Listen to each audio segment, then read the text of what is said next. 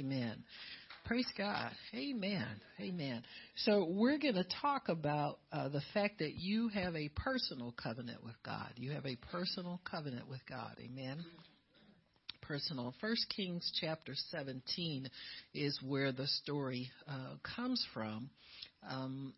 There's a number of things I think God wants to show us in this passage of Scripture, but one of the things that I think He wants to impress upon us is that when we live in challenging times, we live in difficult times, difficulty to one may not be difficulty to the other one. And so if difficulty comes upon your life, understand that God has the sovereign right to reiterate His covenant with you. Amen. He's there to renew and cut the covenant with you again. In the way of giving you new information, reassurance, instruction, whatever it is that you need. Many times we'll get into situations and the answer doesn't come to us right away. It's like, well, God, one of the things we do is I thought this would never happen to me. You understand what I'm saying? What did I do wrong? This didn't happen to me. You know how it is. We believe God, we trust God. And we are people of faith, but then there's the scripture that says that trouble comes to everybody, amen, and to be of good cheer because He's overcome the world.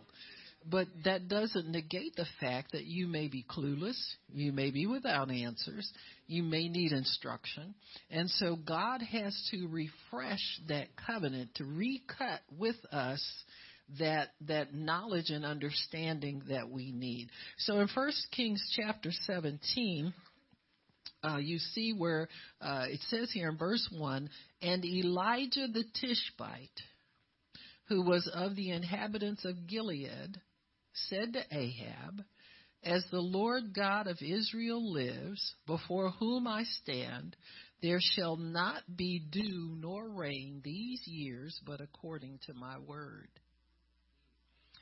Now, this is interesting because Elijah pops up out of nowhere.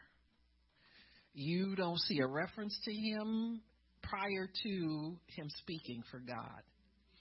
And I believe that is true of prophets, period. They're without beginning, without end. They don't need to be credentialed, quote unquote. You understand? Their gift really speaks for them. More so than most gifts, because it's a tried gift. It's been tried throughout the history of God's people. And it's a sovereign gift. And so God can raise up prophets out of wherever He wants to raise them up out of. And so here we see a man coming on the scene with the word of the Lord in his mouth. And God will do sovereign things like that. He has the right and the will to move sovereignly in the earth, to raise up people to speak for Him. We don't have to approve of them. They don't need a pedigree.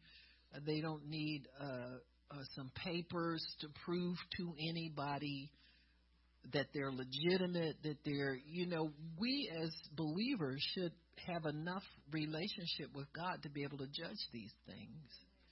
You got me? By the Spirit. And so just when we think we get comfortable knowing who's who and what's what and what's going on, amen, somebody like Kanye West pops up and starts having church. And then, I remember he said, well, you said a lot of stuff when you was a sinner too. You understand? You know what I'm saying? Now, I'm not speaking for or against him, but I'm going to tell you something that I preached over the years. And that is, when a move of God is beginning, the move of God that's ending will fight the new move. Amen? Remember you had baby number 2 and he was so cute and you thought his big brother really liked him and you caught him one time making him cry. You understand what I'm saying? And so that kind of thing goes on in God's family as well. And see, it's good to hold your peace and let God reveal what you need to know. To be honest with you, if you're not in his congregation, you can leave him alone.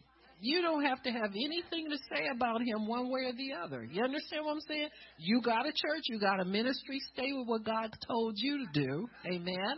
And let him take care of his servants. Amen.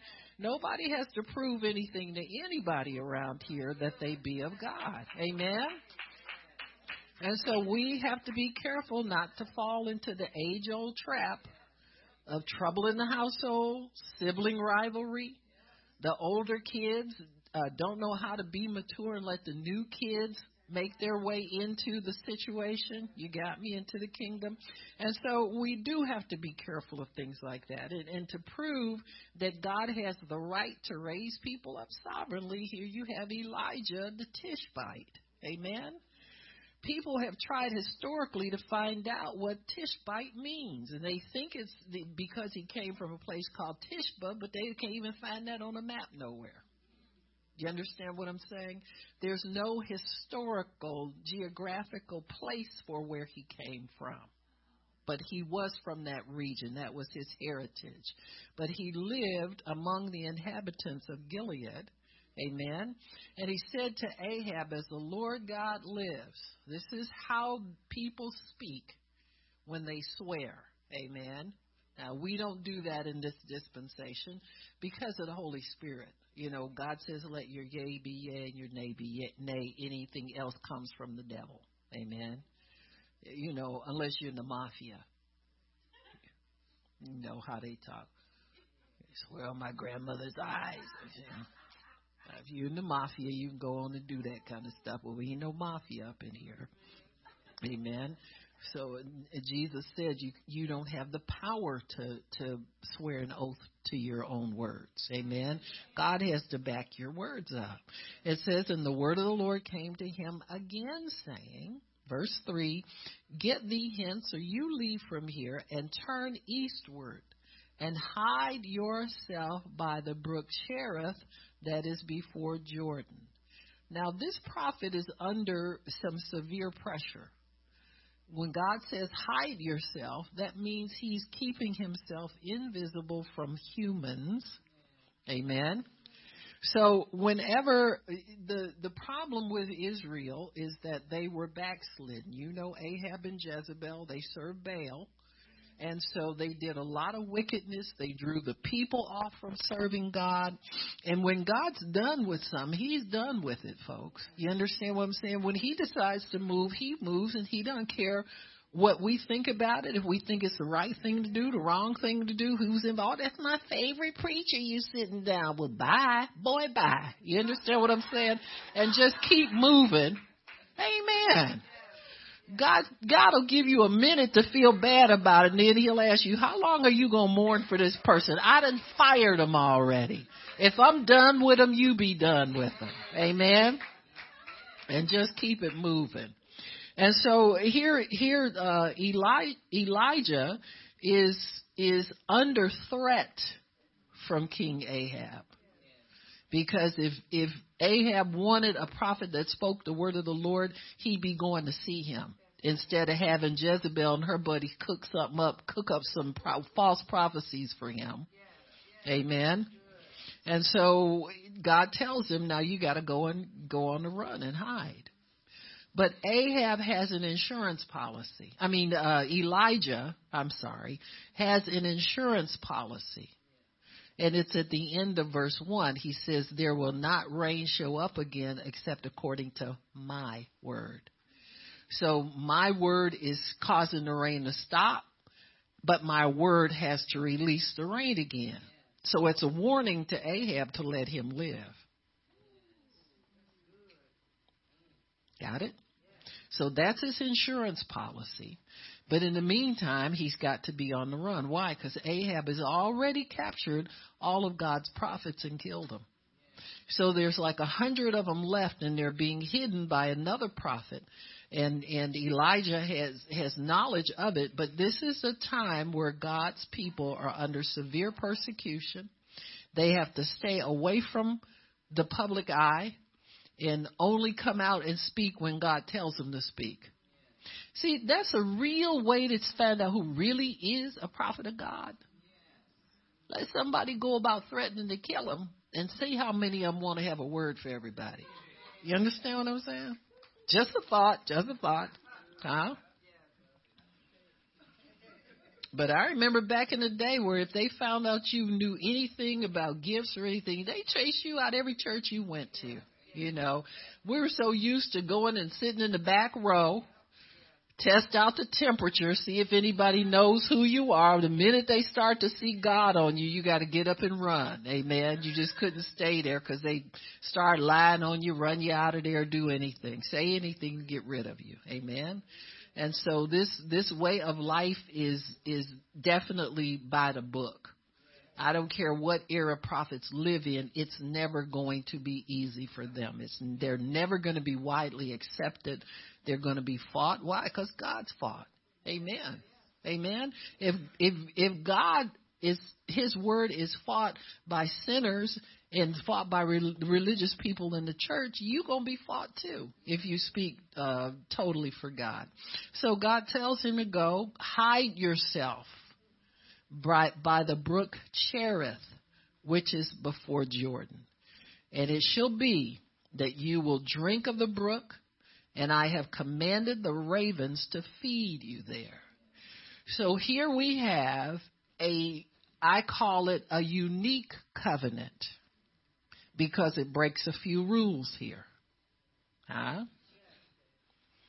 You know, God has ways of directing his servants so that they can live and the message can live too.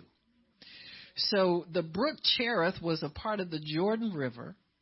It's not certain where it flows, but it's probably within the nation of Israel. Okay, so God tells him, stay in the nation of Israel, but lay low. There is a famine going on, and at some point that brook may dry up if it doesn't rain. And so Elijah knows that his time at the brook may be limited, which means that he's going to have to continue to check in with God on a regular.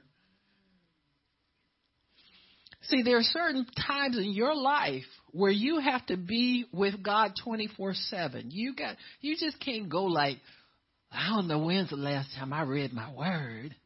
I don't know when's the last time to yourself. You ain't going to confess that to them. Please, saints ain't that honest. You know what I'm saying? We act like, praise the Lord. He's worthy. Hallelujah. Just running off at the mouth like we really in the word all the time.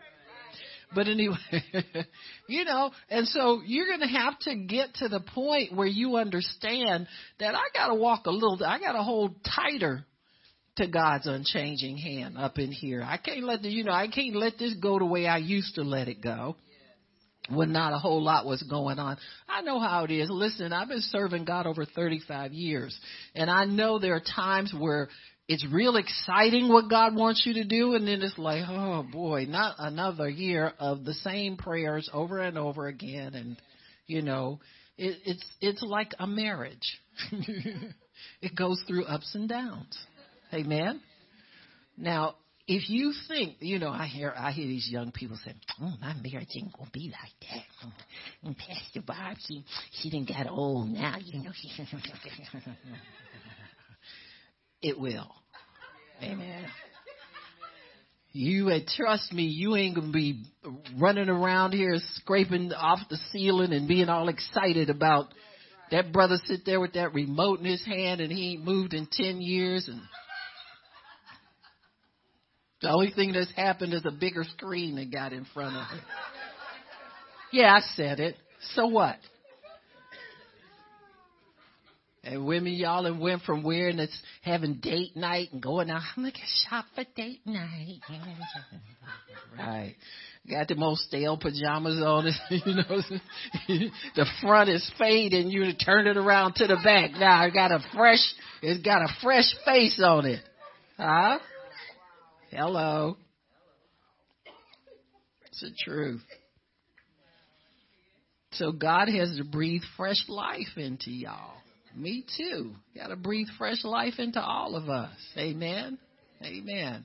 And those of you who think I'm lying, I know some of you married people think you got it going on out there. Amen. How you think, our marriage ain't like that. It's exciting. it will get there. Because you're going to get tired just like everybody else. Amen. And God will breathe new life on it for you at the appropriate time. Because he know you get tired. Huh? You know, you get married, you don't have to work so hard. You ain't going nowhere and you ain't either. You know, we get that way about God sometimes. We quit working so hard. You know, it's time for me to ease up and relax. Huh? Let a notch out on the belt. All of that stuff. Hello. Don't be sitting up there acting confused. You know I'm telling the truth. We all want to relax. And it ain't the end of your relationship. How dare you think that? Huh? It's not the end of your relationship. You just learn how to love each other better for different things. Oh, y'all go across the street somewhere. Go over to the dollar store until I finish it. Huh?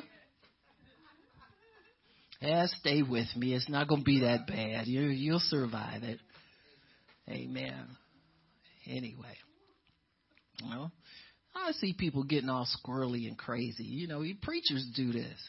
In the body of Christ, all the preachers went through a phase of got to go and get some a personal trainer. I can't let myself go. She ain't going nowhere. You got a covenant with God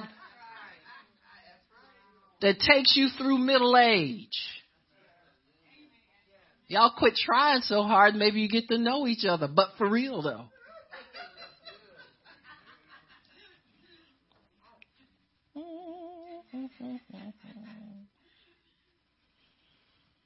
So Cherith, it's an interesting place. Amen. That word actually means cutting or covenant. So it's a place of covenant.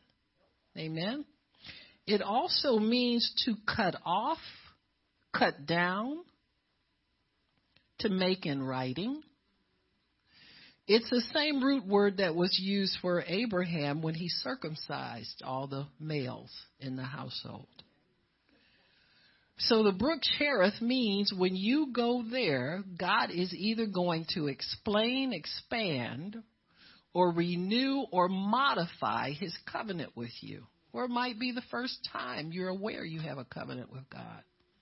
That you can actually ask him things and he will actually give you answers. He will make it in writing what it is. He will make it plain to you what you're supposed to do. So Elijah then comes to Cherith and he gets plain instruction from God how to preserve his life, how to do his ministry. It's a place of development because things have slowed down here. Up till now, we only know Elijah giving this one prophecy. Now, he might have given more, we don't know. We don't know where he came from. He might be a well-known prophet. He might not be well-known at all. But this is the first time he shows up in the Bible. And this is what we need to understand. So he gives the word of the Lord to Elijah, and the rain stops at his word. When God gives you something that is earth-changing, life-changing, changing a nation, very significant like that, he has to protect you from yourself. See, Elijah is here more for Elijah than he is to hide from Ahab. You got me? Because Elijah can stay here as long as God feeds him, as long as God wants him to be here.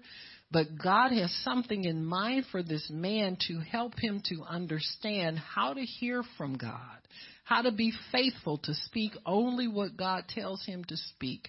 Because God has put an anointing in his mouth now that is life or death to a whole nation of people.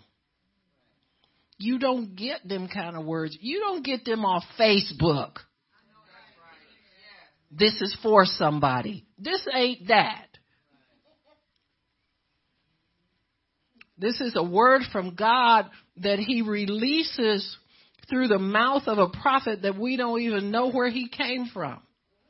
We don't know if he came through Samuel's school of the prophets. We don't know what his pedigree is. We have no idea what it is, but God has put a word in him and then sealed up the promise of another word coming through him that's going to change a whole nation. It has to be timed perfectly. It has to be brewed perfectly. This man has got, you need more training from God after he first starts to use you than you ever did before he ever uses you. You don't just go running off prophesying to everybody, have a word for everybody, and got, people running around here waiting for you and calling you every day for a word from them. You don't get that.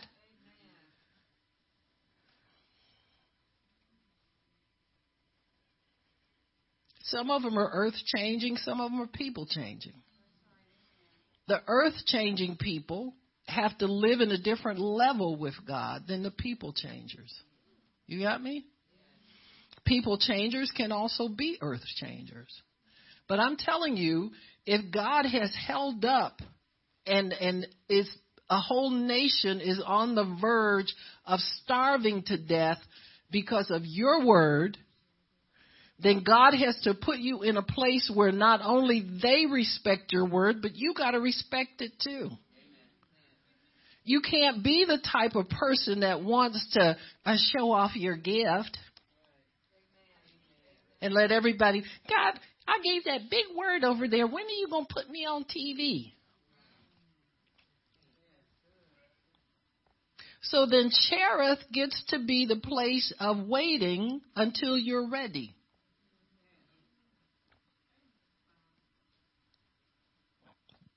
He's not just hiding from Ahab and the prophets of Baal. And he's not just sitting there being fed by the ravens and getting water from the brook just to keep him alive.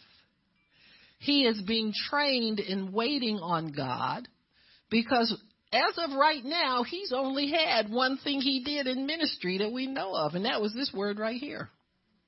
So he's got one prophecy to his credit. And he's shut down, in hiding, not saying anything for God, not doing anything for God, waiting on God for his timing as to what to say and when to say it. And I'm telling you, you get more training as a prophet keeping your mouth shut than you do getting on Facebook having a word for everybody every day. Because if nobody has to be sure when they hear from God, the prophet has to be sure. You got to be sure. And you're not sure. If you go on Facebook and say, this, I don't know who this is for, you need to shut up.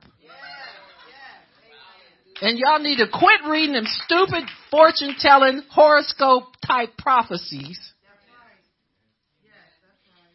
You show me in the Bible where any prophet was released to, I don't know who this is for.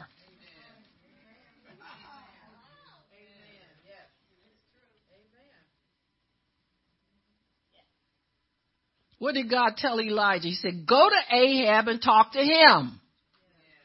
He didn't tell him to go out in the street and say, I don't know who this is for. You indict yourself. You don't want to be responsible for what you say. That's a dead giveaway right there. And quit reading them. You'll stay confused. You're not that desperate. Go read your Bible. If you're desperate to hear from God, read your Bible.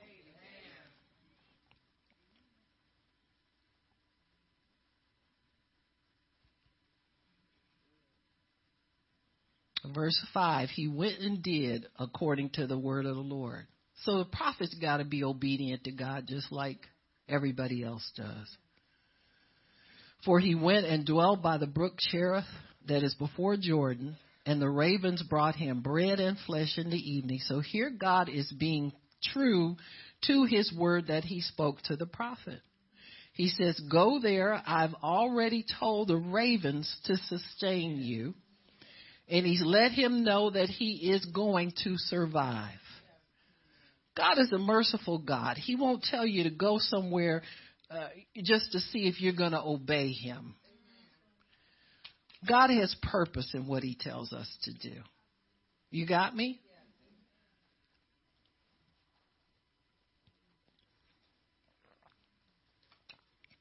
He knows already what you're going to do. You're trying to see if you're going to obey him. He knows if you'll obey him or not. But he wants to make your steps and your activities purposeful. Amen? So he went and did according to the word of the Lord, for he went and dwelt at the brook Cherith that is before Jordan. And the ravens brought him, just as God said, flesh in the morning and bread and flesh in the evening. And he drank of the brook. And it came to pass after a while that the brook dried up, because there had been no rain in the land. So Elijah stays at that brook, but only for a season. Probably he had to watch it. You know how it is when the water's plentiful, even though it hasn't rained. There's water stored up in the Jordan River. And this little bit that trickles out in that brook is his portion.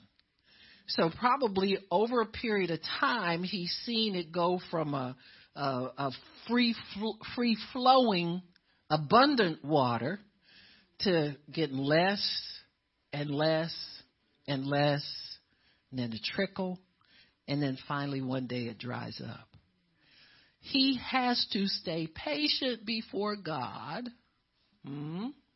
For those of us who got to see something all the time, got to know what's happening all the time. I remind you, he's a prophet of God. He's gifted to hear what God wants to say, but he's limited to what God says. He can't make up something or demand God tell him something because he'd be more comfortable if God showed it to him. There are many times in our lives where we have to survive supernaturally.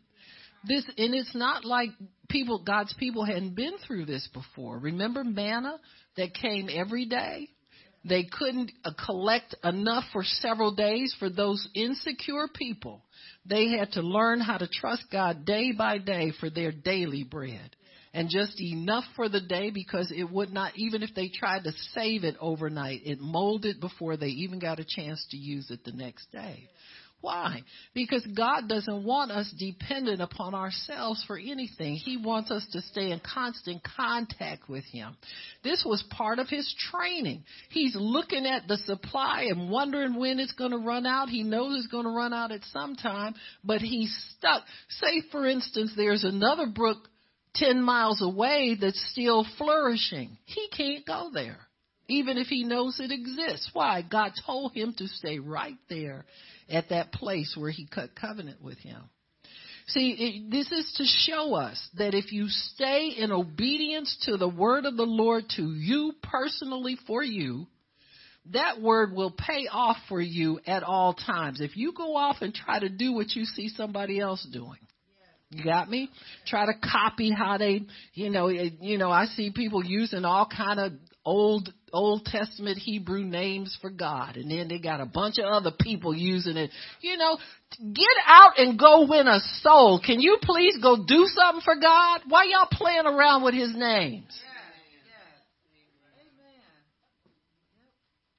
They be calling God Yabba Dabba Doo on their fall. We ain't none of them read no Hebrew and even been in no Bible. But now you got a bunch of followers because you done found an old Hebrew name for God and you want everybody to call him that, and that's your club now. Everybody sitting up on Facebook and the neighbors going to hell and the kids going to hell and everybody going to hell, and you playing religious games with God's name. Get up and go do something. I'm in a good mood, though. I love y'all. But you know what I'm saying. It's foolishness.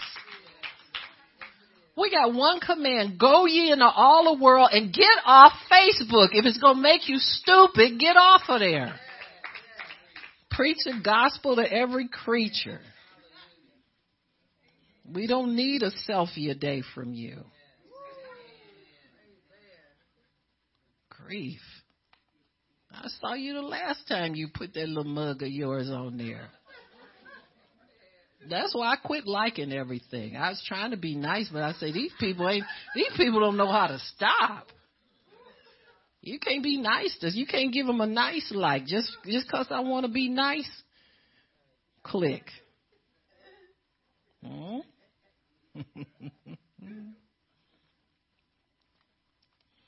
You need to know that God must sustain the righteous. I don't care what happens in the country, the city, wherever you live.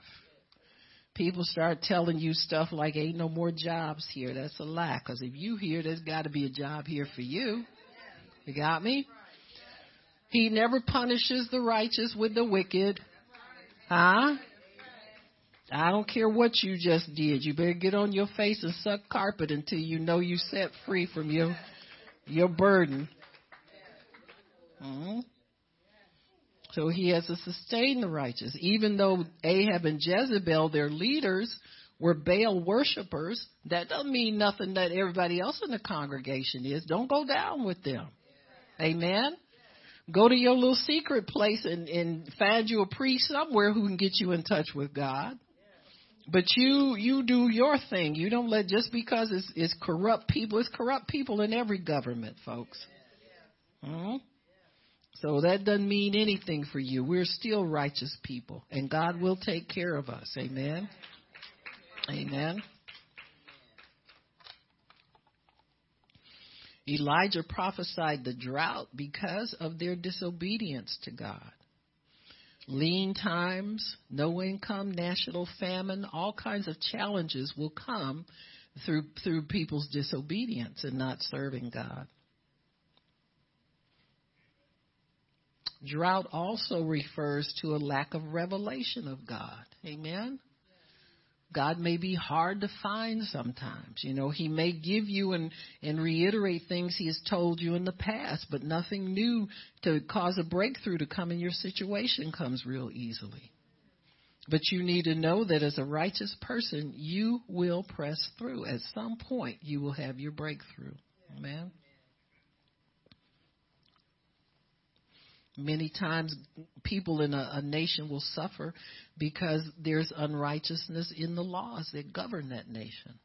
Like our nation is pro-abortion. They pro everything. You understand what I'm saying? They're running out of things to be pro. And I'm so glad because they'll start to turn back to the Lord. You know, when you run out, there's God. Amen. We got schools with liberal educators. All these things cause lack in our national scene. Amen. Because God he's not going to bless things that don't line up with his word. Many times we have households with absent parents, neglectful parents, all of that. It causes a famine to fall on a household. Children lack discipline. They lack food, lack necessary things. There's some disobedience somewhere. Amen. When you come back into obedience, you'll be fine with God. Yeah, y'all didn't like that, but that's okay. Amen. I don't care if you do it out of ignorance. Ignorance is no excuse for disobeying God. Amen. When you start finding lack, that's a time to cry out to God, and he will show you what his law commands you to do. He wants you to start obeying it. That's how we learn.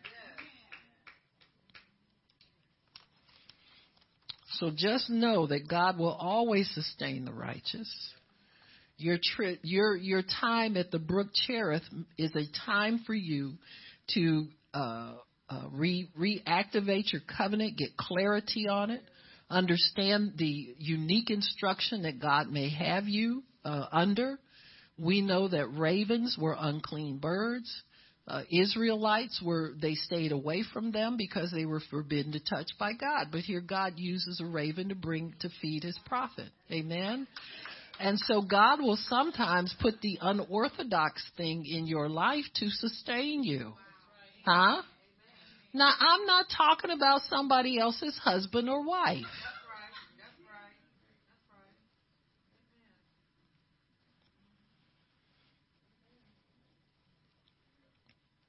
God had Israel avoid certain things just as a reminder for them to seek God. There were times when there were laws that were broken, period. For instance, the priests are not supposed to work. Nobody's supposed to work on the Sabbath. But the priests broke the Sabbath all the time because they had to work. Come on now. God made the Sabbath for man, not man for the Sabbath. We don't serve a day. We serve God, and that day serves us. But if the priests don't work, how is anybody going to get to hear from God? So God let them know, listen, I make rules for general things. Now, the Sabbath means quit chasing the dollar. It meant it then, it means it now. So we got people coming to church on Sunday, but they chasing the dollar anyway. So they're breaking the Sabbath law anyhow. Think about it. Huh? Come to church and can't wait to get out so you can go do your Uber or your Lyft. Your side hustle.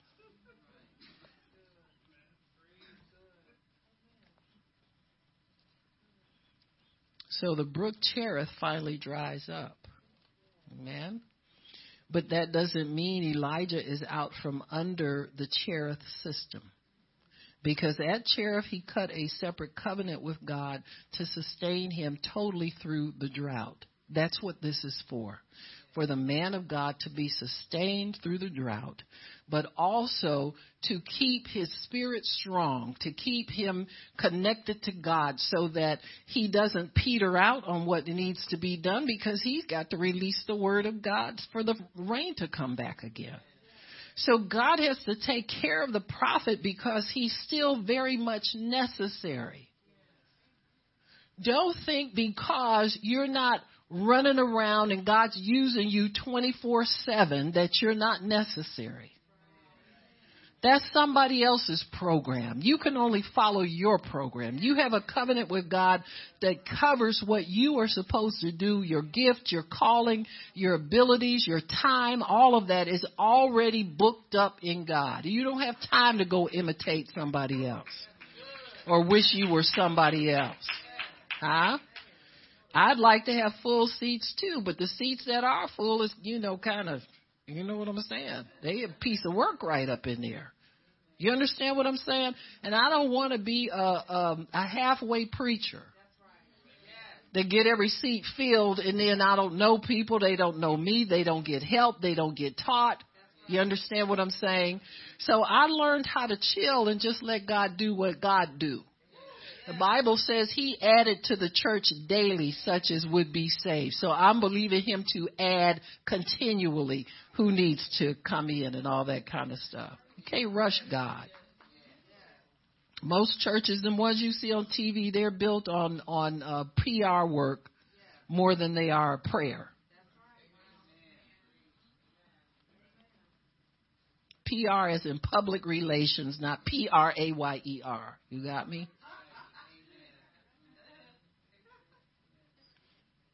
Seriously, a lot of these people run these ministries. They let the other people pray. We got prayer warriors here to take your call 24/7.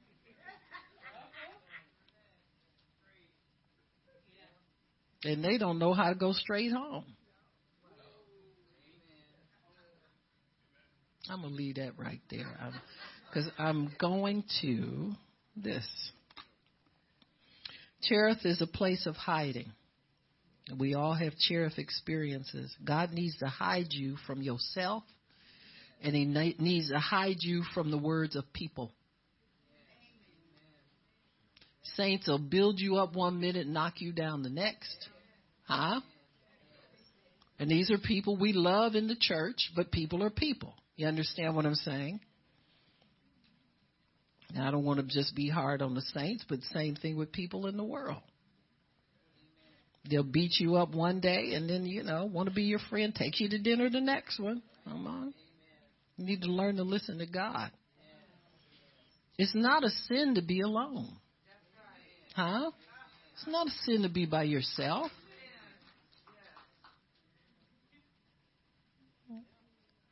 I'm going to go to dinner. Let's go to dinner. To me, dinner is more than just going to eat somewhere. That's cutting a covenant. We got to have something in common that we can share. You just want to eat, go and eat. I'm serious. What else can I say, folks? It is.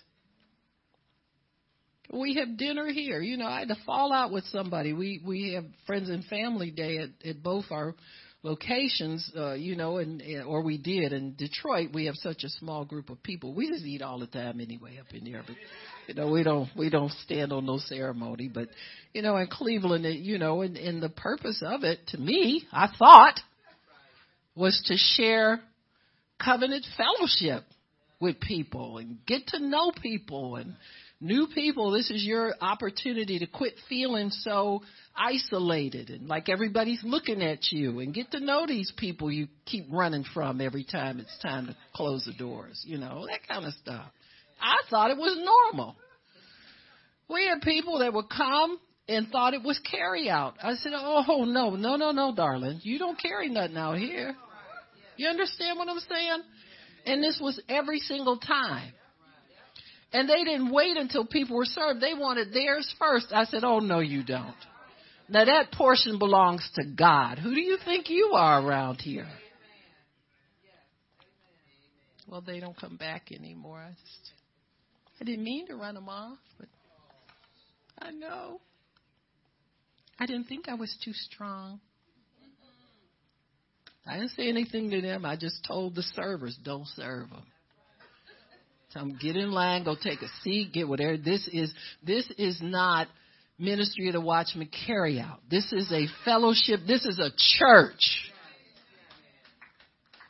Come in here and act like you got some manners. If you don't learn some, you're here to learn some manners.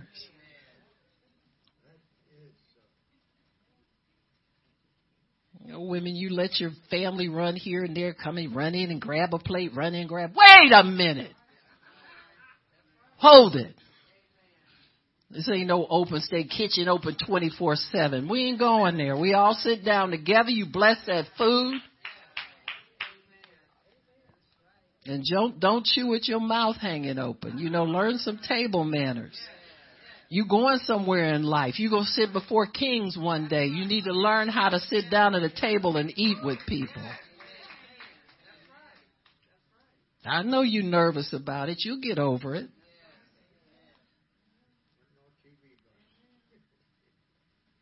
So Cherith is a place of provision, or an orthodox provision. It's a place of hiding. And it's a place of waiting on God, knowing that at some point, limited resources, it's not a place of abundance, folks. It's a place of limited resources. It may be a permanent place and it may be temporary, but you're going to have to let God decide that. Many times we're waiting for our lives to take off, but God tells us to step out of the spotlight and hide ourselves. And that's what happened to Elijah. You grow on the inside if you don't have so much outside pressure. Huh? You do. You grow on the inside. That's why I say, y'all, just let Kanye West alone. I don't believe y'all mess with him, but when you see people messing with him with comments, don't make your comments too. Just pass that one up. You don't have to comment on everything. People are so prideful. They think everybody's waiting to see what they have to say about something. People don't even know who you are. Seriously. You see them jump on there. Well, what I know about this is you don't know nothing about this. Well, yeah, I've been praying for you. Have not, you liar. Take that off of there.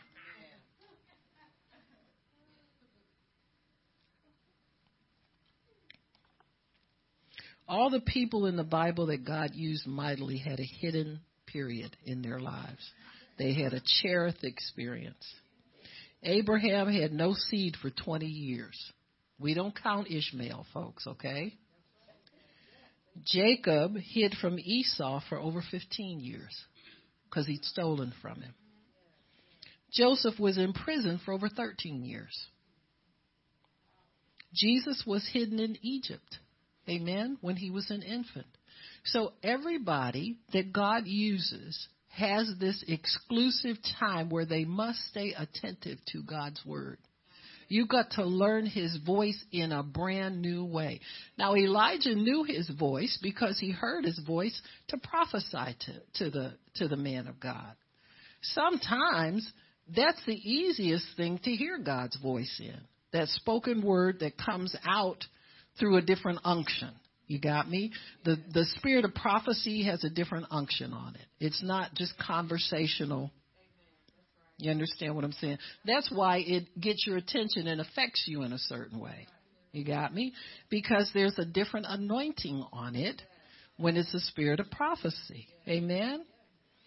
You know, people come to our meetings and want to prophesy to somebody. And I'll ask them, I said, well, do you mind if I listen while you prophesy? Well, what you mean? I said, oh, here we go. That ain't God's spirit right there. This I know.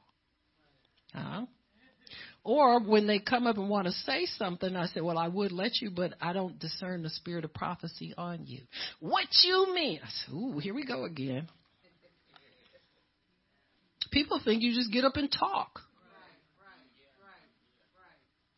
So I just let them stay puzzled for a long time. I don't even try to explain. You know, some things you can't explain. You try to explain yourself to devils, you wind up arguing with them and getting all ugly and foaming at the mouth, and then I got to go to the altar. Thinking about y'all.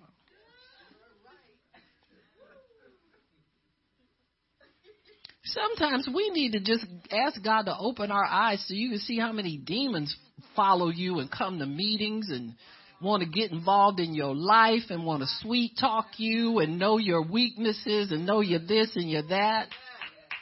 Gee, get real. Draw the line on some stuff. So all people that God uses mightily have a Cherith experience in their lives somewhere. Your Cherith experience is God's ordained time for you. Don't blame it on mean people in your life. You got me? Well, they won't let me, and they won't let me do this. They won't let me speak. They won't let me. They know I'm called. They won't let me get. They don't let women get up and read. They don't let. Don't blame your Cherith on man. It's God that won't let. You just ain't ready for everything. You have no idea how he wants to use you. Now, Elijah's getting ready to move, and so far he's had one thing he did in ministry. By the time the drought's over, he'll have all of 3 things he did for God. Don't think because you get word here, word there, and word there, and word there that it's all God and it's all wonderful. Sometimes we need to just have a silent period of time and get quiet before God. You understand what I'm saying? Collect yourself. You know, prophets who are really exercised in the gift, you know, they can go on Facebook, find a word for everybody on there, a real word. But real people don't roll like that. Not trying to merchandise the gift at all. You know, you can walk by people and God, you start sensing things that God, you know, understands about them. That don't mean he's telling you to blab it all the time. I mean, seriously, some things, you know, you just understand by the Spirit of God. You understand so that you can relate to people properly. You understand so that you can intercede for them properly.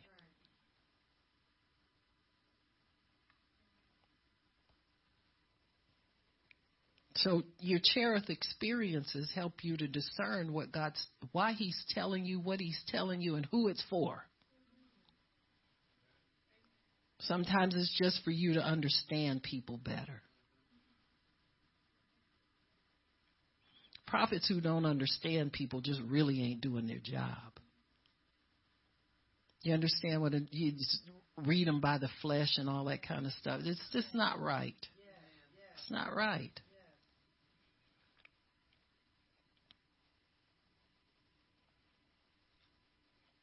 It never fails. You know, somebody will be cutting up, wanting to quit God and all this kind of stuff, and then God will start showing me who they are. You understand? And I still don't blab it. I said, well, God, if you want me to tell them, just bring them before me or whatever. You know, you set the condition for the... I'm not ready. Get a life.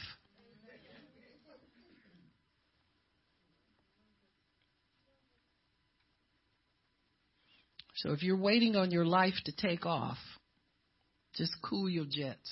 Okay, slow your roll a little bit. Wait until God makes you.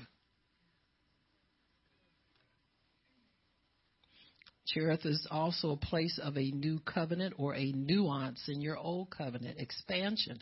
You see that through the life of Abraham. God continued every time he met Abraham, I'm your peace, your shield, and your exceeding great reward. And I will make your children as the same thing over and over and over again. As it gets closer to the time, God sets a date on it. God knew the date for more than what was it, almost 20 years? God knew the date way back then. Why didn't he tell Abraham? All those years are years of proving. Huh? Because we can cancel the date real fast with a bunch of nonsense. All we have to do is step out of God's provision, step out of his covenant, get exasperated, get exhausted, get tired of waiting, all the stuff we threaten to do.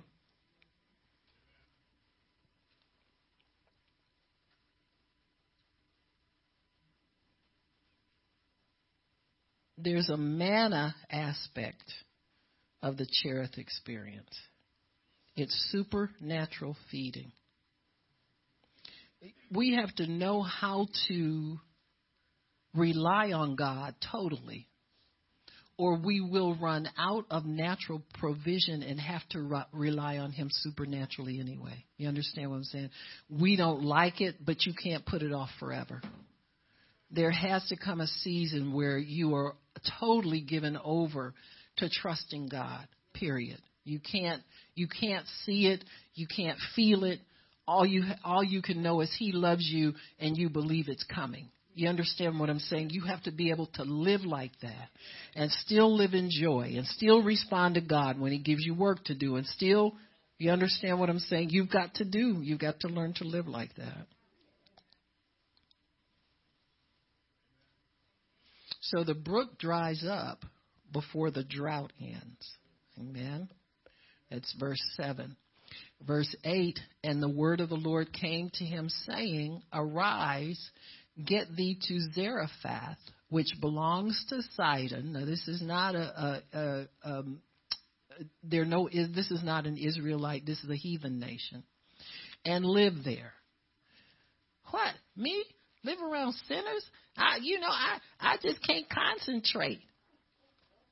You know how some people, when they get saved, they're the only saved person in the house. They want to leave the husband and the kids because they can't concentrate on God. I can't serve God with all that going on around me. So he said, behold, a widow woman, he says, verse 9, go to Zarephath, which belongs to Zidon, and dwell there. Behold, I have commanded a widow woman there to sustain you.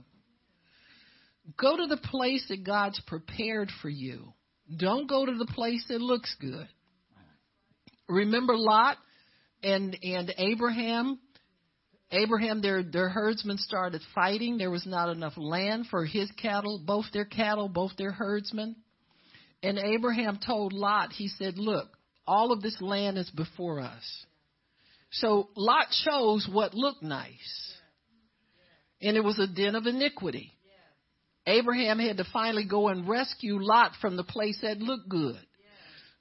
Lot should have learned how to listen to God and go to a place of God's choosing. This was Lot's opportunity to learn how to trust God for himself. God would have chosen a better place for him. But Lot looked up and it looked nice and it looked like he wouldn't have much work to do. And he said, okay, I think I'll go there. Abraham said, I'll just go follow God. You got me? Lot winds up in trouble, loses part of his family. Why? Because he's going to a place that's not assigned for him. He had no business in Sodom and Gomorrah. You got me? Now, if God sends you there, he will give you the grace to sustain you there. But he tells Elijah to go to a heathen people and live in a widow's house. Widows don't have money. Well, God, I don't know why you would set me up with a little church that can't pay me no offering.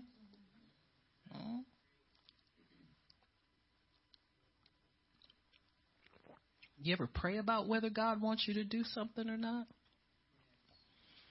If you're a real servant of God, you'll go regardless. You say, well, God, you got to provide the money for me to go there because if they can't pay me, you understand what I'm saying? I got to get there. And so there are many times where God will put in your making and in your grooming, and we're always being made and groomed, okay? You're going to have these experiences. You're going to have high drought. You're going to have very little.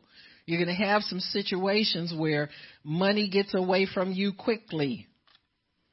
Things get away from you quickly. Amen.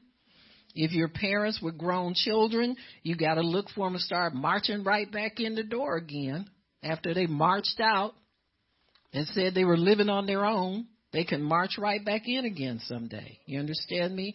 And so you have to be ready for all of these just to trust God through them.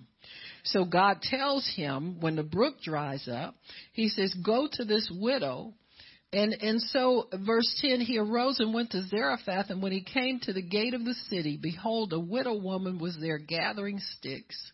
And he called to her and said, fetch me, I pray thee, a little water in a vessel that I may drink. Now, how did he know she was the one?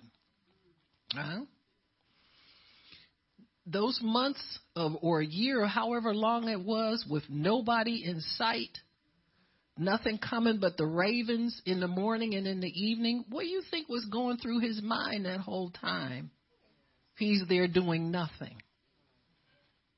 He's not fussing at God because he wants his ministry to take off. God, you using all them other people over there. They don't know half of the Bible I know. I seen they stuff on Facebook. I seen they preaching. All they do is say is yes, amen, 15 times. And I get sick of hearing that. Why ain't you using me? See, your Cherith experience can make you or break you. It can be a wealth of understanding of God for the time you're out of commission with your normal stuff you usually do. It's also a proving ground to show you, you know what, God, I ain't been doing a lot of the stuff I usually do, and I'm still here. I'm still breathing. Nobody misses me, so to speak. You know what I'm saying. Nobody's calling me up, blowing up my phone, trying to get me to come here, there, and everywhere. What's going on? You're being made into what God wants you to be instead of being, listen, God pulls you out of commission just in time for him to start to do the things he really wants to do in you. Well, I've been being obedient. Oh, no, this is a higher order. This is a higher order of obedience right here. Because sometimes when God is your only companion, you'll get to know what a real friend is like. Sometimes when it's just you and him and you got to talk to him and you got to understand and you depend on him for minute to minute encouragement so you don't get discouraged and just say, I give up. Huh? When you get like that, then you're about to be made into the image of Christ. That's what God's after all along. He ain't, listen, the world is not going to fall off its pedestal because you don't get up and do what you do or what you think you call to do every day. Huh? We got one Savior. That's all we need. We're all servants from then on in. So he goes and he talks to this woman. He knows she's the one. Somehow, because of his time with God, he knows she's the one. And so he told her, bring me, I pray thee, a morsel of bread in your hand. And she said, as the Lord your God, thy God liveth, I have not a cake, but a handful of meal in a barrel and a little oil in a cruse. And behold, I'm gathering 2 sticks that I may go in and dress it for me and my son that we may eat and die. So here's somebody else on the verge of starving to death. Just like the prophet is on the verge of starving to death. Quit looking for people that you think got something to bless you with. Quit looking for people that everybody thinks is important. Huh?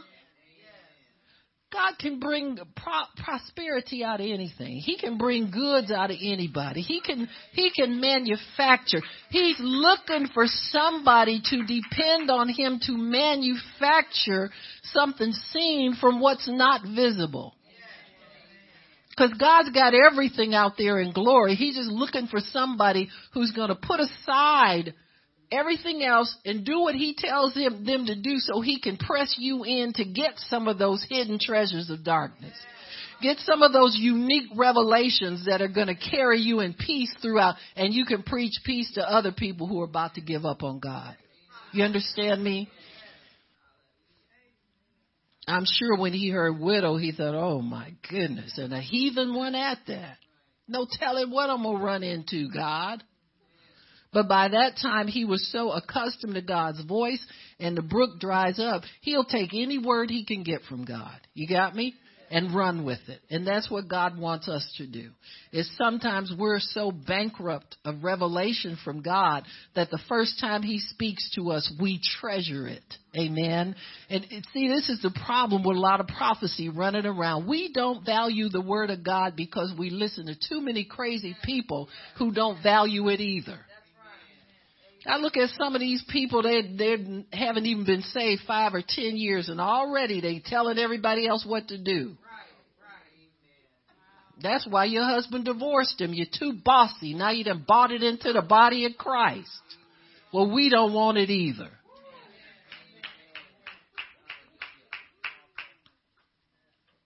Bunch of bossy, crazy people.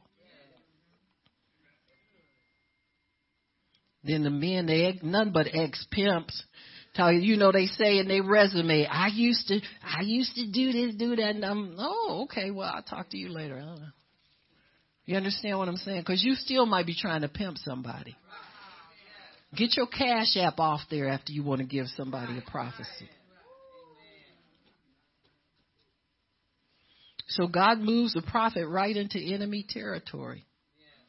He's been hiding from Ahab all this time. Now he's in enemy territory.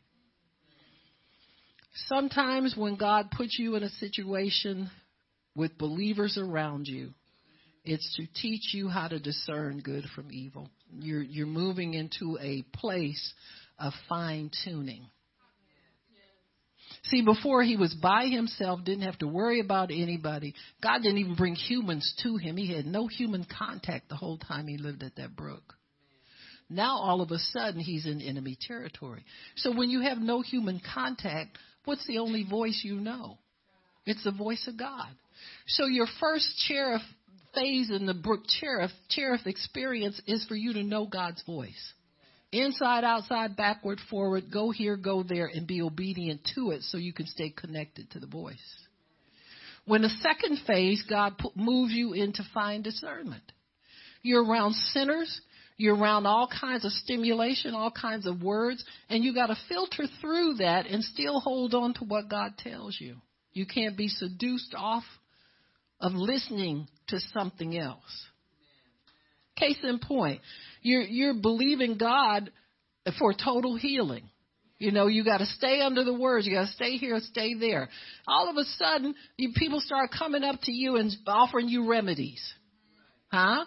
Well, don't get mad at them. They're just doing the devil's job. God's using that to get your dependence on natural things out of you. Are you going to stand on the word? Well, of course I'm going to stand on. Well, we're going to find out. Huh? Well, this is going to be proven right here. Don't mind God proving his word in you, folks. It'll all work out good. You got Romans 8:28, all right? So don't get nervous about something.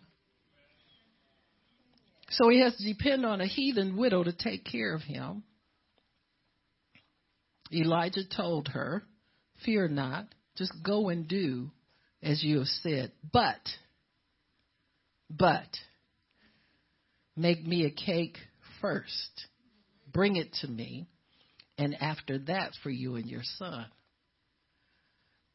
Well, what kind of man of God is that? Taken from a widow. He's obeying God. Huh? If she don't obey God, she gonna die too. Huh? In fact, she probably wasn't the only widow that God could have used to sustain him. She's just on the list. For thus saith the Lord God of Israel, verse 14, the barrel of meal shall not waste, neither shall the cruse of oil fail, until the day that the Lord sends rain upon the earth. And she went and did according to the saying of Elijah. And he and her house did eat many days. And then the barrel of meal did not waste, neither did the cruse of oil fail, according to the word of the Lord, which he spoke by Elijah. So that's two prophecies that the wonderful man of God has given throughout his life, the life of his ministry. Just two. Amen. You may not get to do much for God for a season. But know that if you obey him, he's making you. Huh? He's doing what he wants to do in us. We have no idea what needs to be done in order to accomplish God's total will in our lives. We just know some stuff. But these periods where we may have to withdraw from people, except for the voice of God, where we may have to sit it out for a season. And oh boy, the embarrassment. Now I got to tell people I'm not going to go. I can't go here. No, you just tell them. Huh? You don't owe people any kind of explanation or apology for your life. Your life is yours to spend with God. Huh? When God tells you to shut it down, shut it down. There are people, God will lead me sometimes to respond to people and help them out or pray for them or something. But when God says, now wait a minute, this is my time with you, I tell them, I said, well, listen, darling, I got to shut it down for a while until you hear from me again. You understand what I'm saying? Because people want to occupy your time. They want, and I can tell when it's coming.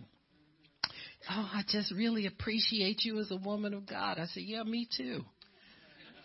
Quit blowing up my phone now. This is God's time you're trying to horn in on. You understand what I'm saying? You have to live like that, folks. You have to live with no needs except for what God puts into your life. If you need people to pump you up, build you up, encourage you every day, or you just moping around it, just go spend some more time with God. You need one of these kind of experiences. It's good for you. You understand me? It's good for you because it will keep you out of the snare of the enemy. When you get your money, you'll be able to hold on to it. Amen. When you get your healing, you'll be able to hold on to it. When you get your promotion in God and your ministry, you'll be able to run with God until Jesus comes. You got me? But we can't hasten God to do things that we think he's supposed to do for us based on what he's doing for somebody else. Elijah was more famous for what he did for the man of God that was under him than what he did in his own ministry. You think about it, you count them up. But what he had was highly valuable. Because as far as we know, he's the only prophet that released a double portion of his spirit to one of his students. Because there was enough worked in him where he had enough for what he was called to do. And to sustain the nation of Israel to another man of God throughout his ministry. And Elisha had twice as many miracles as Elijah did. So there's something to this Cherith experience that pays great big dividends, not just for the man of God, but also for what he's going to leave in the earth through another vessel. And so if you've got enough for you and the generation after you, you've done highly more than most of the people you see on television. You understand what I'm saying? So stay in your little place. Stay in your, you know what I'm saying? Get in your box and don't get out and quit daydreaming about what you want to do for God. You understand what I'm saying? Because he has such things, you have no clue what this earth needs. But God does. And he's grooming his body, his bride, his people to fulfill that need. But I'm telling you, not enough of us submit to this grooming. You understand what I'm saying? We got a lot of green bananas giving off words of the Lord. And God's got to have a people he can depend on to not want to blow up overnight. You understand what I'm saying? Not want to be famous and give a word to everybody. Because I believe God puts in each vessel enough of his spirit to sustain them through the life of their ministry.